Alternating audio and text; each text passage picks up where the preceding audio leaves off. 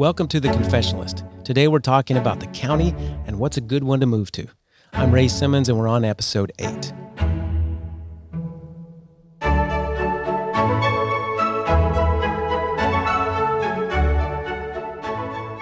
happy to be back.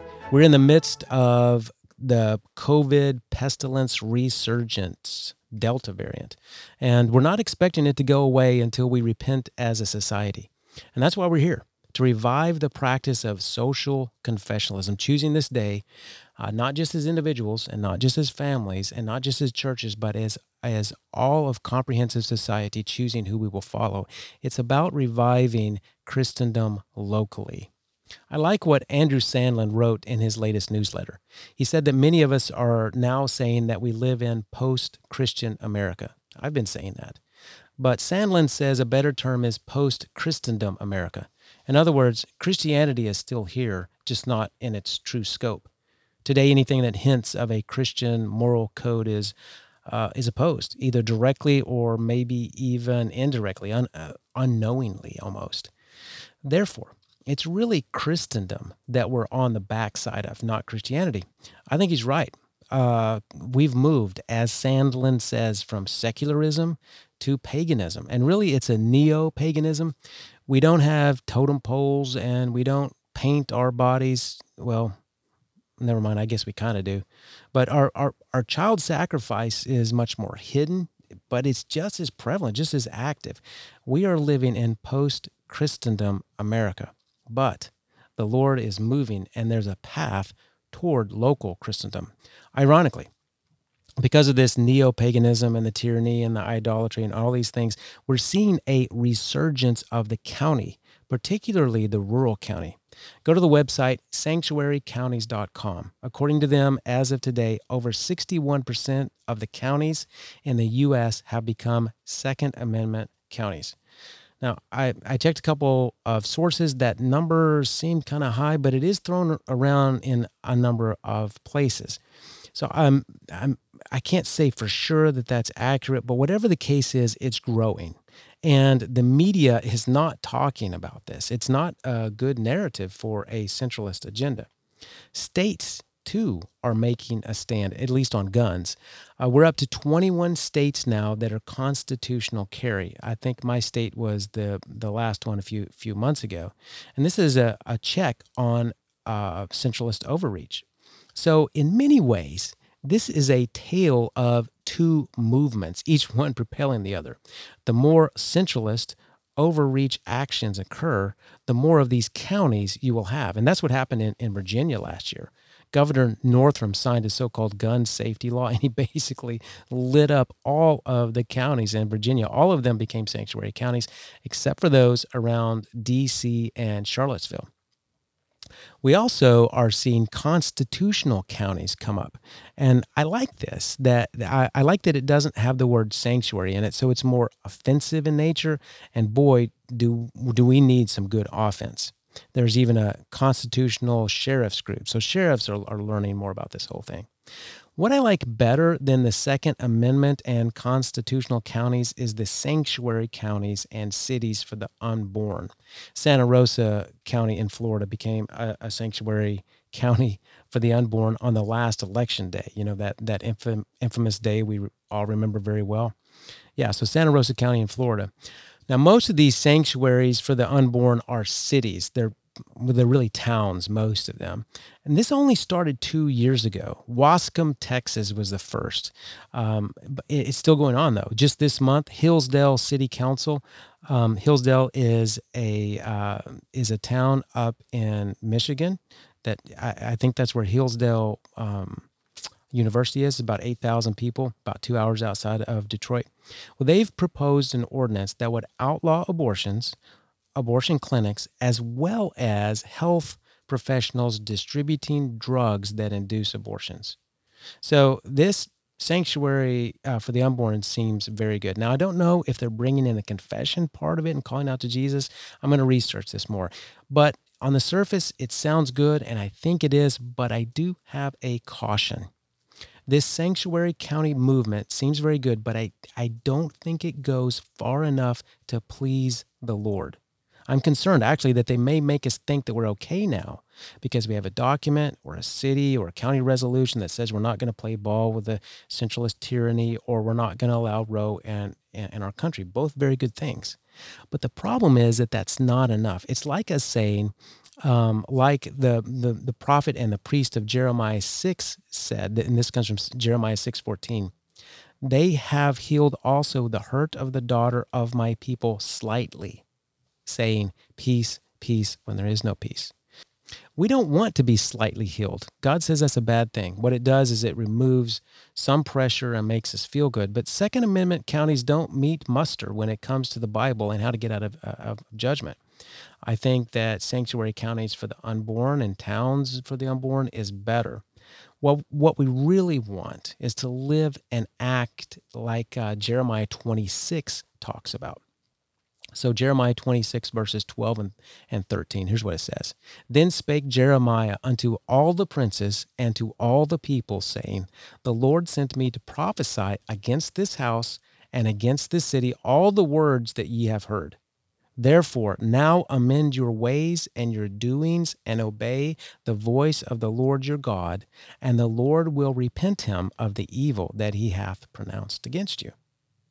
So Jeremiah talks to comprehensive society, princes, and to all the people in the city, and tells them to basically change all their ways to come in line with the Bible. And that's what Christendom is, and that's our target. Well, I promise I'm going to get to our topic of how to choose a county. But what I'm leading up to is the opportunity to combine two things together. The first thing is the existing local civil structure that comes to us as a remnant of Christendom, and that is the county. The second thing is the pattern and command of social confessionalism in the Bible. Interesting. The county is one of the few remaining elements that we still have built on the idea that Christ, and not sinful man, has dominion. Rushdoony writes this: the ideas of decentralization were basic to Christendom. It gave way to a social system in which local power was basic. American federalism was created as a Puritan version of medieval feudalism. Did you hear that? The decentralization that we are seeing come back to life in counties is really, it's just exciting and energizing a civil structure that we have. And I like that. You mean our counties are based upon a Puritan-influenced version of medieval feudalism? Giddy up. That pony will ride.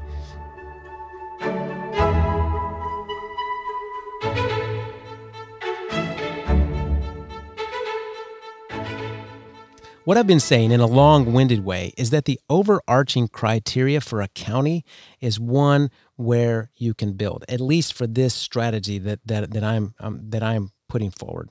One where you can leverage the county as a holdover from Christendom, but you want to bring it all the way to the market. The approach I'm talking about is a county where, in a reasonable amount of time, maybe a couple decades, you will have a Christianized county and also a Christianized town. Now, in order to do this, you have to have mostly Christians, Holy Spirit indwelled, Bible-believing sons and daughters of God. You need some numbers. And let me say this: there's nothing shameful, nothing unfaithful about wanting to outnumber the neo-pagans. God has ordained and used strength in numbers in historical ways, like to enable the exodus from Egypt and the return from Babylon. There was supernatural, but God also used the natural numbers of the Jews to do this. So I want to outnumber the neo-pagans in a couple of decades locally. Now, evangelism will be a part of that, but so is Christians strategically relocating, migrating, colonizing, like they used to do. So let's get into it. The first criteria I have for selecting a county is location. I want it to be far enough away from the metropolis for us to be able to establish our own culture, far enough to establish our own culture. To some extent, you have to get out from under culture to build a new one. This is the advice that I got from a wise mentor who's had success in establishing a local, deliberate culture, a Christian culture. Also, from my experience, I lived in a rural county just outside the metro, 20 minutes outside the metro, two of them actually. They were essentially bedroom communities.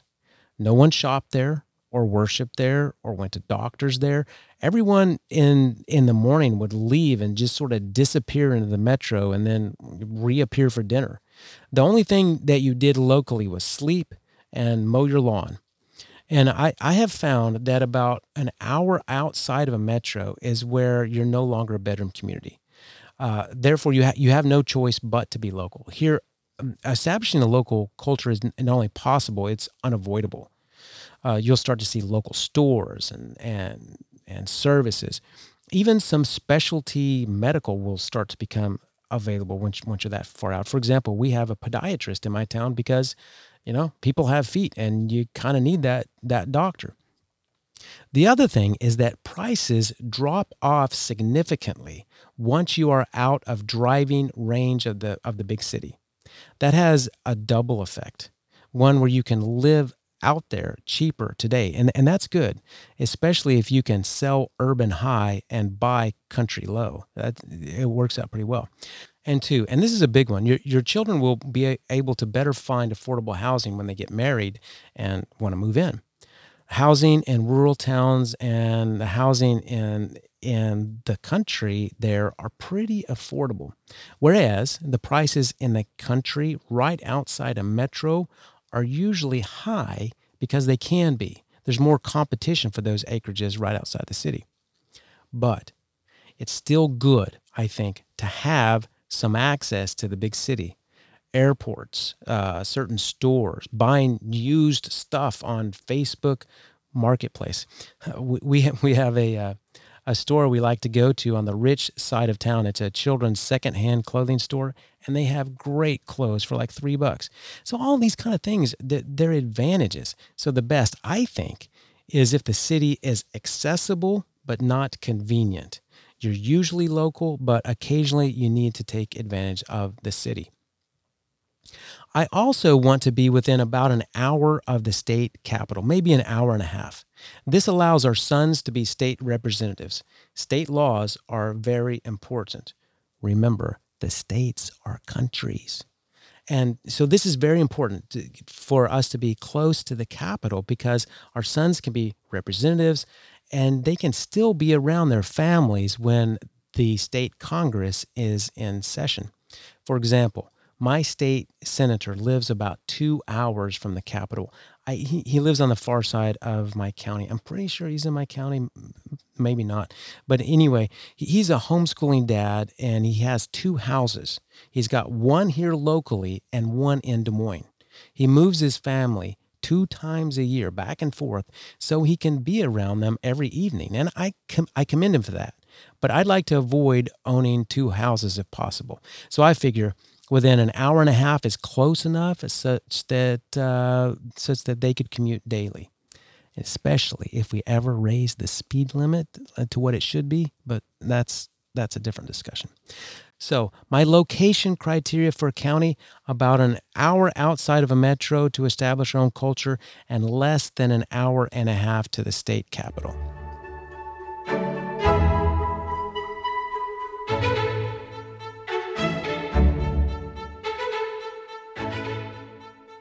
So that's location. Population is next. Now remember, this is based on a strategy to build. For that, I say the county should be a max of 10,000 people if you are starting from scratch and planning a new church. I'd say about 25,000 max if there is already a healthy and strong church established there. And by healthy, I mean one that understands the comprehensive reign of Christ, which usually means a Reformed church that has a theonomic outlook and is optimistic on eschatology. So 10,000 with no church, 25,000 with a healthy church, and a number of families already there. Now, I get these numbers in a semi-scientific way, looking at how many people you need to elect, people from your own cloth, from your own church to the county positions. And here's a secret. The primary election in the summer, the one that no one hears about, it's almost the secret election, that's the real election. It's the real election because in a conservative county, it's going to be the Republican who wins the general election. But just because someone is Republican doesn't mean that they are fit to rule. Did you know that early on, most of the states had requirements for men to be of the Protestant faith to hold office? They were in line with the Bible. And that actually continued until the war between the states in the South. Tennessee today still has a requirement in its constitution that you can't hold office and be an atheist. Anyway, if you vote in the primary, a county of about 10,000 people, you only need about 100 votes to get your guy into a county supervisory position. So they usually divide the counties into three districts, and there's 3 county supervisors. And so you're looking at about 300 votes, and you get a clean sweep. And it's 300 for the sheriff, too. You only need about 300 votes, and you can get your guy into the sheriff position. So my estimation is that this is a reasonable goal in a decade or two, maybe sooner. Now, we're talking about the civil magistrate, and I think you know by now that I don't believe that the civil magistrate is the most important social institution. The family and the church are foundational. It's just that in our circles, by God's grace, we do have some faithful families and we have faithful churches, but we don't have a straight up, unashamed Christian magistrate.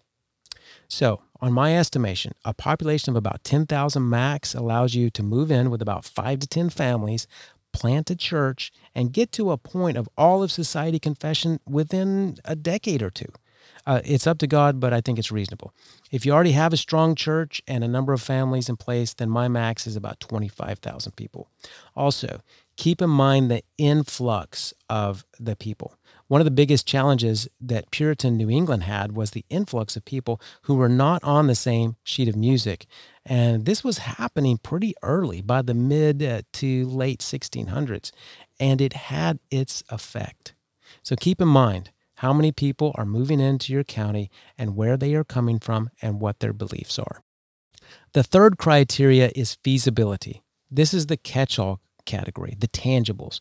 Is there land available for purchase? Is the economy good enough such that people can move in and start businesses and find jobs right away? Or do people have a plan to start a local economy within themselves? I don't want to rule that out. It's just not for the faint at heart. Is it a nice place to live? Good soil, good weather, available water, some natural resources such as lakes or rivers. For those who want to work remotely, do you have internet cable or fiber in the towns? What about in the country? You might want to consider if there is a community college within driving distance. This will help your sons should they need to take some training for a trade or a professional skill. For most other secondary education, I think you can just get it online. Is there a hospital? We've been to the hospital in our small town many times. It's nice to have that. It also helps with local culture because your doctors are your neighbors.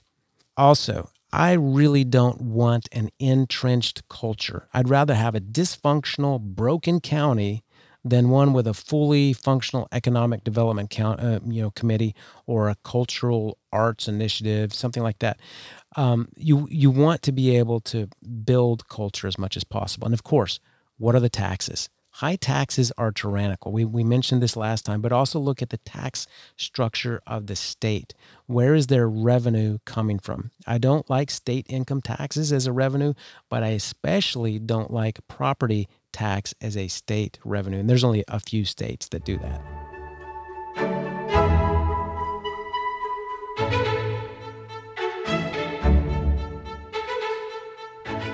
In conclusion, I want to read something to you, something that I hope you will agree with me is wrong.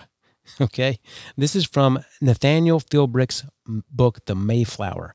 And he's speaking of the original Plymouth settlers. He says this: the Pilgrims had been driven by fiercely held spiritual beliefs. They had sailed across a vast and dangerous ocean to a wilderness where, against impossible odds, they had made a home. And this is the part I want you to hear. The purity of the old comer's purpose and the magnitude of their accomplishments could never again be repeated. Now, something in me rails against that last sentence. I think it's dead wrong. And I think we need to renew our minds on this point. The purity of the old comer's purpose and the magnitude of their accomplishments can absolutely be repeated. In fact, knowing what I know, I think that if these same people were plopped down into our day of gender confusion and forced vaccinations and celebrated pluralism, I think Philbrick is wrong. I think William Bradford and the others would opt for a rural county to move to and separate from culture in order to build and reattack culture. I really do. So after choosing a state, choosing a county is very important. The location of that county is important. You can change a lot about a county, but you can't pick it up and move it, especially if you're looking at long-term, putting down some roots. My goal is to be about an hour outside the metro and within an hour and a half to the state capital. The population we talked about also, that's a consideration. That doesn't mean that God won't reform a large city by the work of a small group. We have Gideon's 300 men as an example, just whooping up on the Midianites with only 300 chosen men. But we also have the more extent situation observed in the Bible and observed in nature of taking over by numbers. And that's a faithful move too. So consider the population. Then there's the tangibles, and these have to do with the ability to plant and the ability to stay there, and also with encouraging people to move as we Christianize rural America, land, weather, soil, taxes, culture, economy, all important considerations. Just keep in the back of your mind. And I think this mindset, it needs to return. It is possible to start from scratch. Every single country, state, county, and town was started from nothing by people like you and I. So choosing a strategic place to relocate, I think, is a good step towards building Christendom. And I think the county is the unique place where we can put those two things together, that decentralization that comes from the Puritan view of medieval feudalism and the confessionalism that we see in the Bible. Well, it's been a pleasure to talk to you about these things. Until next time, Psalm 63:11. But the king shall rejoice in God. Everyone that sweareth by him shall glory. But the mouth of them that speak lies shall be stopped.